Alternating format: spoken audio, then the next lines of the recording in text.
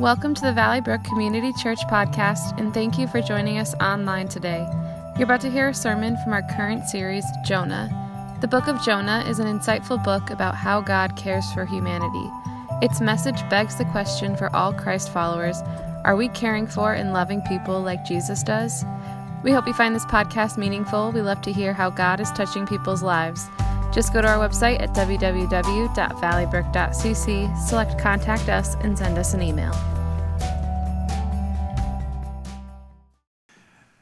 Christine Caine writes in her book, Undaunted, this: "The Greece I found in March 2010 was not the one I remembered from my honeymoon. There were no stunning whitewashed buildings, no lapis blue tile rooftops, no festive music, no mouth-watering food, none of that. This afternoon, the streets were empty. They were dark and wet. The normally crystal blue Mediterranean pounded hard against the Greek shipping port. And they were 14 young women, mostly Eastern European, recently rescued from sex trafficking. But they hadn't begun their journey as women. They had been mere schoolgirls when lured from their hometowns. Now securely hidden in a safe house, we were to speak to them face to face." I kept reminding myself, this is not a movie. This is not reality TV. This is real. Nadia spoke up. She said how she had been raised in a village at a time of war and deprivation. And in that time, she lived on dreams of escaping the hunger, dreams of a world far away from her ravaged village, dreams of becoming a nurse. So just 3 weeks before her 17th birthday, when a man approached her group of friends at a bus stop and told of opportunities to work in Greece, the embers of Nadia's dream began to glow brighter. The man told the girls that Greece was beautiful and that people prospered there. He said there were many good-paying jobs for waitresses and hairdressers and nurses. Blinded by the light of opportunity, Nadia convinced her parents to let her go and to pay for her airfare. When she arrived, Nadia was met at the airport in Greece by a woman from the hiring agency who spoke no Russian, which Nadia spoke, and Nadia spoke no Greek. But despite the confusion, she went with the woman to an apartment building where she was shown a room that she supposed would be hers. The woman left, and Nadia began to unpack. And within minutes, her nightmare began. One by one, these women shared their horrendous stories with Christine. Stunned by the stories, she listened quietly while questions hammered at her heart. How could this possibly happen in this world today? No matter how much money is involved, how can anyone be so depraved to make sex slaves of others, let alone make it an international organization, enslaving not just one girl, but hundreds of thousands of girls over and over? Sonia, a Russian girl who had arrived at the shelter the previous day, interrupted my flood of thoughts. "Why are you here?" she demanded. Her eyes narrowed with suspicion. "Why did you come?" "Oh God," I prayed, "help me help them." She breathed deeper and she looked at Sonia for a moment and said, "There is only one rescuer I know with the power to free us from the darkest prison. That rescuer is the God I love, who loves us so much that he left everything to come for us, to free us. He is the one who made us, each of us, for a unique purpose and a magnificent destiny. He makes right what the world makes wrong. His plans are for good, not for evil. He came to give me a hope and a future and to give you the same thing. His promises are true. His love is full of forgiveness and peace and joy and kindness and grace. He is the true rescuer. He saves us from any prison, whether physical or emotional or spiritual, ones we're forced into and ones we fall into on our own. He chooses us. He can make all things new. He loves us without condition forever. And that God asks us who love him to do the same for others, to choose them, to be agents of his hope, his forgiveness, and his grace. He asks us to join him in rescuing them.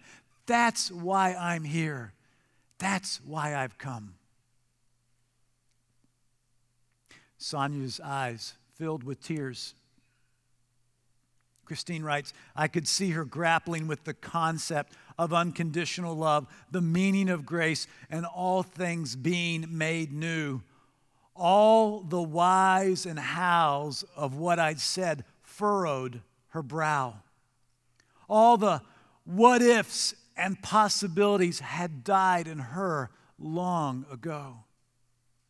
Yet here I was, resurrecting them. She was thinking, what if there are good people and true promises and a merciful God who loves me and chooses me and can lift me from the impoverishment, the betrayal and fear, the hurt and horror? What if? No. Sonia could not believe all this. It was too good to be true. She knew all about promises being too good to be true. The risk of allowing hope to re-enter her life only to see that hope dashed again was too much. Her anguish turned back to anger and she pushed back from the table. What if you are telling me the truth? And what if what you said about your God is true? Then where were you? Where have you been? And why didn't you come sooner? Why didn't you come sooner? That's a heavy question and one that weighed Christine down with guilt.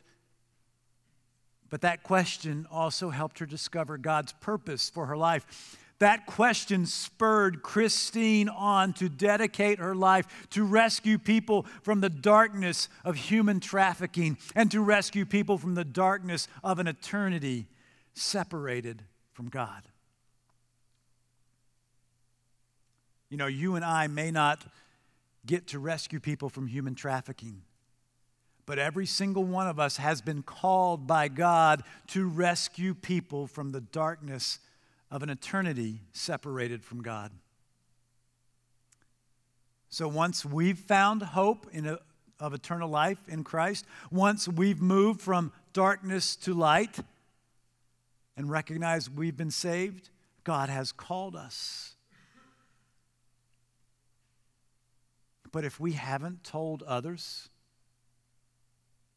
then they have the right to ask us, why haven't you told me? Why haven't you told me about the hope that you have? This morning, I want to share a message with you that will encourage you to begin to share boldly with others the hope that you have in Jesus. Last week, we began this short little study on the book of Jonah, and this week, we're going to look at the sign from the book of Jonah that points to the truth that Jesus is the light of the world, that Jesus is the Messiah, the one to come, that Jesus is the one that moves people from the darkness of eternal separation from God to the lightness of eternal life forever and ever. Scholars call the promise that we're going to look at the sign of Jonah. So in the 12th chapter of the book of Matthew, Jesus has been confronted by the Pharisees at every turn. In verse 38 of that chapter, we read this. Some of the Pharisees and teachers of the law saw him. "Teacher, we want to see a sign from you." He answered, "A wicked and adulterous generation asks for a sign, but none will be given you except the sign of the prophet Jonah. For as Jonah was 3 days and 3 nights in the belly of a huge fish, so the Son of Man will be 3 days and 3 nights in the heart of the earth. And the people of Nineveh will stand up at the judgment with this generation and condemn it, for they repented at the preaching of Jonah. And now something greater than Jonah is here. The Pharisees and the teachers of the law didn't trust Jesus. They saw Jesus as a rabble-rouser. They didn't believe his message for a host of reasons. First, because he wasn't saying what they were saying. They were saying that they were still waiting on God's chosen Messiah, and Jesus was saying that he was the Messiah. They were saying you have to obey the laws of Judaism in order to be saved by God, and Jesus was saying you need to repent and believe in him to be saved by God. On Palm Sunday, when Jesus rode into Jerusalem on a donkey, he symbolized that he was a king, the coming king, coming in peace. But that's not what they were expecting. They were expecting a military conquering king riding on a war horse, a stallion. They didn't believe what Jesus was saying and doing. The reality was they were not happy with Jesus because he was challenging their comfortable lives. When they asked Jesus for a sign, he knew they didn't really want a sign. They were constantly messing with him and trying to get him to stop spreading his good news. That's why Jesus rebuked them, calling them a wicked and adulterous generation, because they didn't worship God. They worshiped their religion that gave them comfort. When Jesus said, I will only give you the sign of Jonah, you and I can't miss the parallel that he's making between Jonah and himself. He said, for as Jonah was 3 days and 3 nights in the belly of a huge fish, so the Son of Man will be 3 days and 3 nights in the heart of the earth. This is an unmistakable sign that, like Jonah was entombed in the fish for 3 days and 3 nights, so the Son of Man was entombed in the earth. Now, the term Son of Man is a title that Jesus used to refer to himself. And we have the beauty of 20/20 hindsight. And so we know from studying the Bible and the Gospels that he would refer to himself as the Son of Man, meaning the Messiah. But the Pharisees and the teachers of the law didn't know that. Had they have known that, they would have charged him with preaching blasphemy, saying that he was the chosen one of God. Now, I also suspect that some of you, as students of the Bible, said, well, you know, he said he was in the earth for 3 days and 3 nights. You know, if I add that together, 3 full days, 24 hours times 3 would be 72. But from my own reading of the Gospels, you're probably thinking, you know, I know that he was buried in the tomb after he died and was taken off the cross on Good Friday. And Scripture says that they did this before sundown, so probably before 6 p.m. But you know he was in the tomb all day Saturday, so that was 24 hours. But then you know in the story of the resurrection that the women went to see and prepare his body, and they found the tomb empty and Jesus raised, and they had gone out before sunrise. So it wasn't 72 hours. So what does that mean? Well, scholars who study Jewish writing understand that when in Hebrew, when they talk about 3 days and 3 nights, they're not talking about a literal 24 hours. They're saying as long as it was a portion of each day, it was 3 days. And so we understand that Jesus fulfilled the sign of Jonah, that he proved that he was the one who was to come. He showed them. Now, obviously, again, we have the beauty of hindsight. So think that through. Jesus fulfilled the sign of Jonah, that he was the Messiah, coming with a message for the world, a message similar to Jonah's, but not exactly the same. The sign of Jonah was the sign that came with the message. And in fact, it was the saving message. So let's talk about that. When you read through the book of Jonah, you discover that God uses Jonah to do some amazing things. But first, Jonah runs from God, and he's swallowed by a large fish. God rescues him from the entombment in the fish, and now, instead of running from God, when God tells him to go to Nineveh, he finally relents, and he goes. And there he goes to speak to a population of 120,000 people. And he's supposed to tell the people to repent. He's supposed to tell them what they need to do to repent.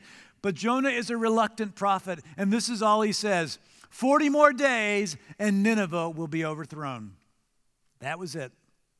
Pretty clear, but pretty thin. Nineveh is under judgment.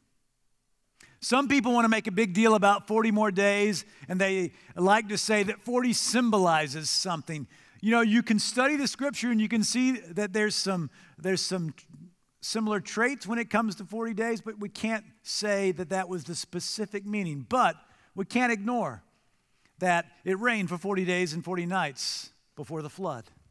We can't ignore that the Israelites wandered for 40 days in the desert. We can't ignore that Jesus went out into the desert where he fasted and was tempted by Satan for 40 days and 40 nights. So we see in there a trend of trials, of temptations, of preparing to get oneself right with God. Jonah's message, though it was incredibly brief, we learn later that the reason it's so brief is he didn't want the Ninevites to be saved. But it was enough of a message that the Ninevites understood what Jonah was telling them. It was their wake-up call. And so they realized that if they took that wake-up call, they could save their lives. When Jesus began his ministry, he said this. Jesus said, "The time has come. The kingdom of God has come near. Repent and believe the good news." Jesus was saying that the time was right for God's rule to be established on the earth. And like Jonah, Jesus was also calling people to repentance.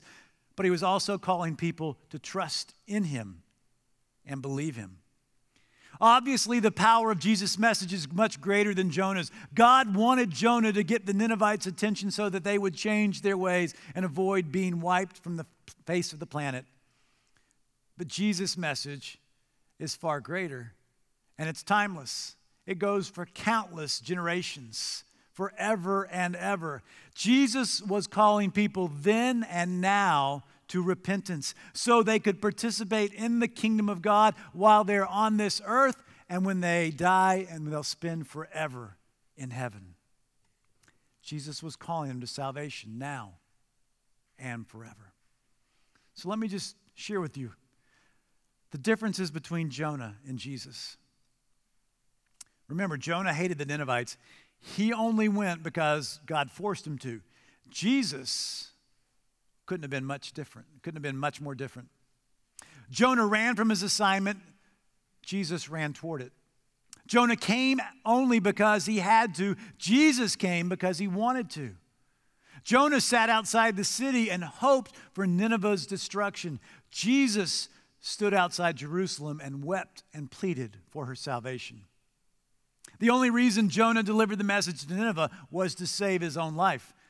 Jesus delivered his message even though it cost him his life. Jonah was thrown overboard into the sea because of his sin. Jesus was cast into the sea of God's wrath for our sin. Jonah was taken down to the depths of darkness for 3 days because of his disobedience. Jesus was taken into the darkness of death for 3 days for our disobedience. Jonah was more upset about the death of a plant than he was the destruction of the people of Nineveh.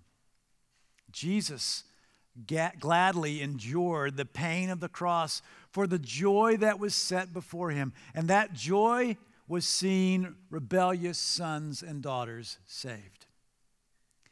Jonah showed up bearing only an announcement of condemnation. Jesus announced that he did not come to condemn the world, but to save it. When God's mercy was extended to Nineveh, Jonah wallowed in self-pity and cursed God. Jesus depicted himself as a father who yearns for the return of his son so badly that he runs to meet him and forgives him even before the son can even say he's sorry. Jesus and his message are truly greater than Jonah. And the message that they both brought, Jonah's was time-bound, Jesus is timeless, was a message of significance. So let's talk about that message, the significance of repentance. If you go to the dictionary, you'll discover that to repent means to the act of feeling and expressing sincere regret and remorse about one's wrongdoing and sin. Repentance has always been a part of following God. Because we as humans are sinners, we have to repent to get right with God. When we don't, we're always trying to take over and to be like God and disobey God. Go back to the beginning, to the creation. Adam and Eve, they wanted to be like God. They wanted to follow their will and not God's will. Both Jonah and Jesus called people to repentance. So let's see what happened after Jonah gave his very short call. In this 3rd chapter of Jonah, we read, the Ninevites believed God. A fast was proclaimed, and all of them, from the greatest to the least, put on sackcloth. When Jonah's warning reached the king of Nineveh, he rose from his throne, took off his royal robes, covered himself with sackcloth, and sat down in the dust. And then he issued this proclamation. By the decree of the king and his nobles, do not let people or animals, herds or flocks, taste anything. Do not let them eat or drink, but let people and animals be covered with sackcloth. Let everyone call urgently on God. Let them give up their evil ways and their violence. Who knows? God may yet relent and with compassion turn from his fierce anger so that we will not perish. So everybody from the king to the least important person in the kingdom, and even the animals, were called to repent.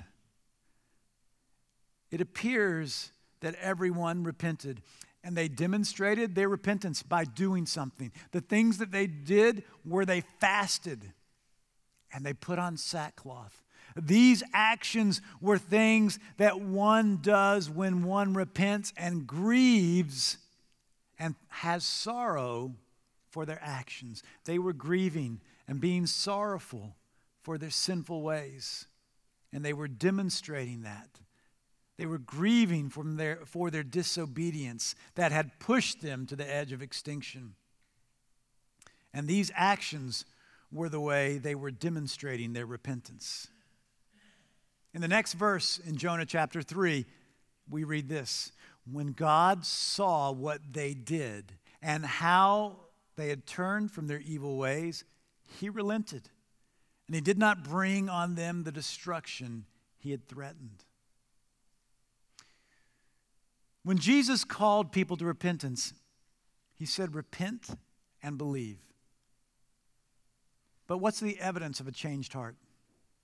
Yes, it begins with a repentant heart, but anyone can say they're repentant without changing their lives.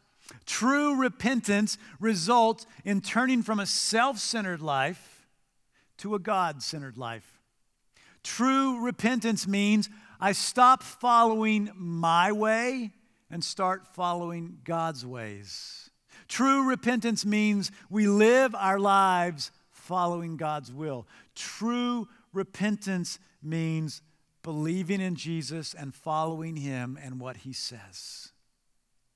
So coming to faith in Jesus means believing in Jesus, and that process involves a change of heart, which is evidenced by a change of living. Think this through. On the day of Pentecost, the day that the church was born, when the Holy Spirit was poured out on people, the Apostle Peter preached. And thousands of people who didn't know about Jesus came to faith. And this is what they said after they believed the message that Peter preached. Brothers, what shall we do? Scripture says this cut them to the heart, and they wanted to do, no, now what should we do? Because we believe this. What should we do? Peter said, repent and be baptized. Every one of you in the name of Jesus Christ. You see what Peter says to do after repentance? To be baptized. The first act of obedience of following Jesus. So that day, 3,000 people were baptized. You see, the sign of being a believer in Jesus Christ is following his teaching and following what he says to do about what it means to be a follower of Jesus. And that first step, that first act, is baptism. So if you've never been baptized, I encourage you to do that. In fact, I encourage you to write on that welcome card in front of you that you want to be baptized, and we'll get together and we'll make a plan to do that. But after we're baptized, it doesn't stop there. It means I'm going to live my life saying, what would Jesus do if he were walking in my shoes? If Jesus was living Clark's life today, what would he do? How would he act toward people? What would he say with them? What would Jesus do faced with the decisions that I have to make? And then you can do the same for you. What would Jesus do if he were in your shoes? It means basically saying, I'm going to live my life following him and asking myself what I would do if I were Jesus. And I'm not going to just stop with asking the question. Once I know the answer, I'm going to be faithful and obedient. At Easter, we celebrate that Jesus came to save the entire world, to move us from the darkness of eternal separation from God on earth and in eternity, to walking in the light of Jesus while we live this life and once we die. Jesus said, I have come that you may have life. And he said that he wanted us to have that full life, and that's following him and doing what he tells us to do, being faithful and obedient to him. And so once we come to faith in him, once we move from darkness to light, once we accept him as our Savior, as our Lord, and start to follow him, then he says, now that you're following me, this is what I want you to do.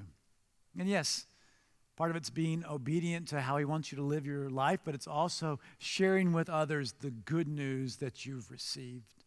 Telling those people that God has placed in your life, in your pathway, what Jesus means to you, how he's moved you from darkness to light. It means being a part of that team that shares the good news of Jesus.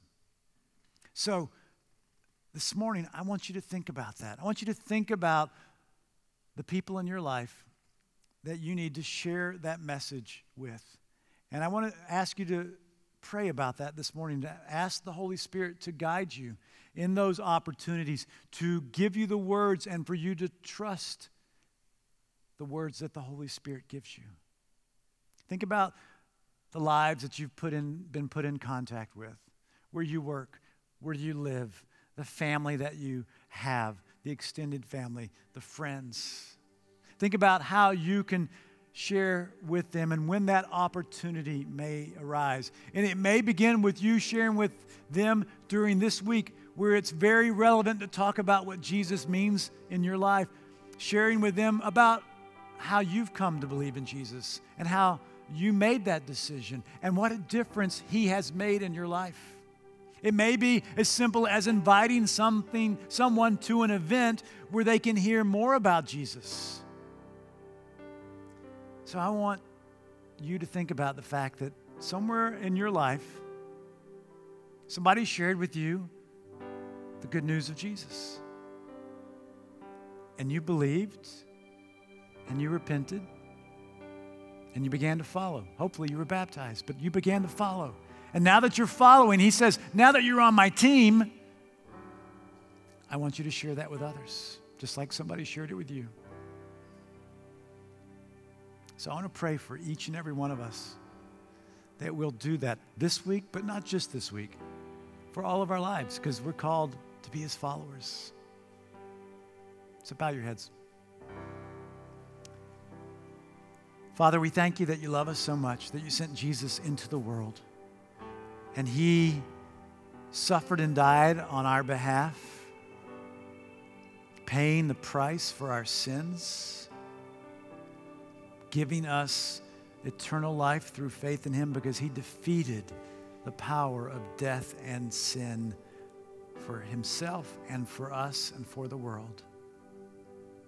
Thank you that that message has come to us and it has changed our hearts and our minds and our lives.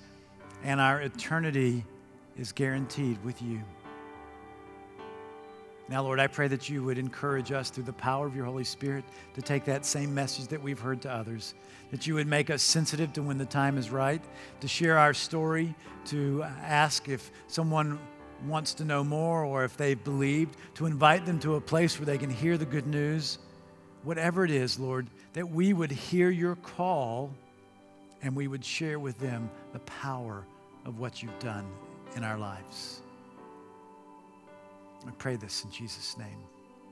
Amen. Thank you for listening to our podcast. It is our sincere hope that it has blessed you. For more information, visit our website at www.valleybrook.cc.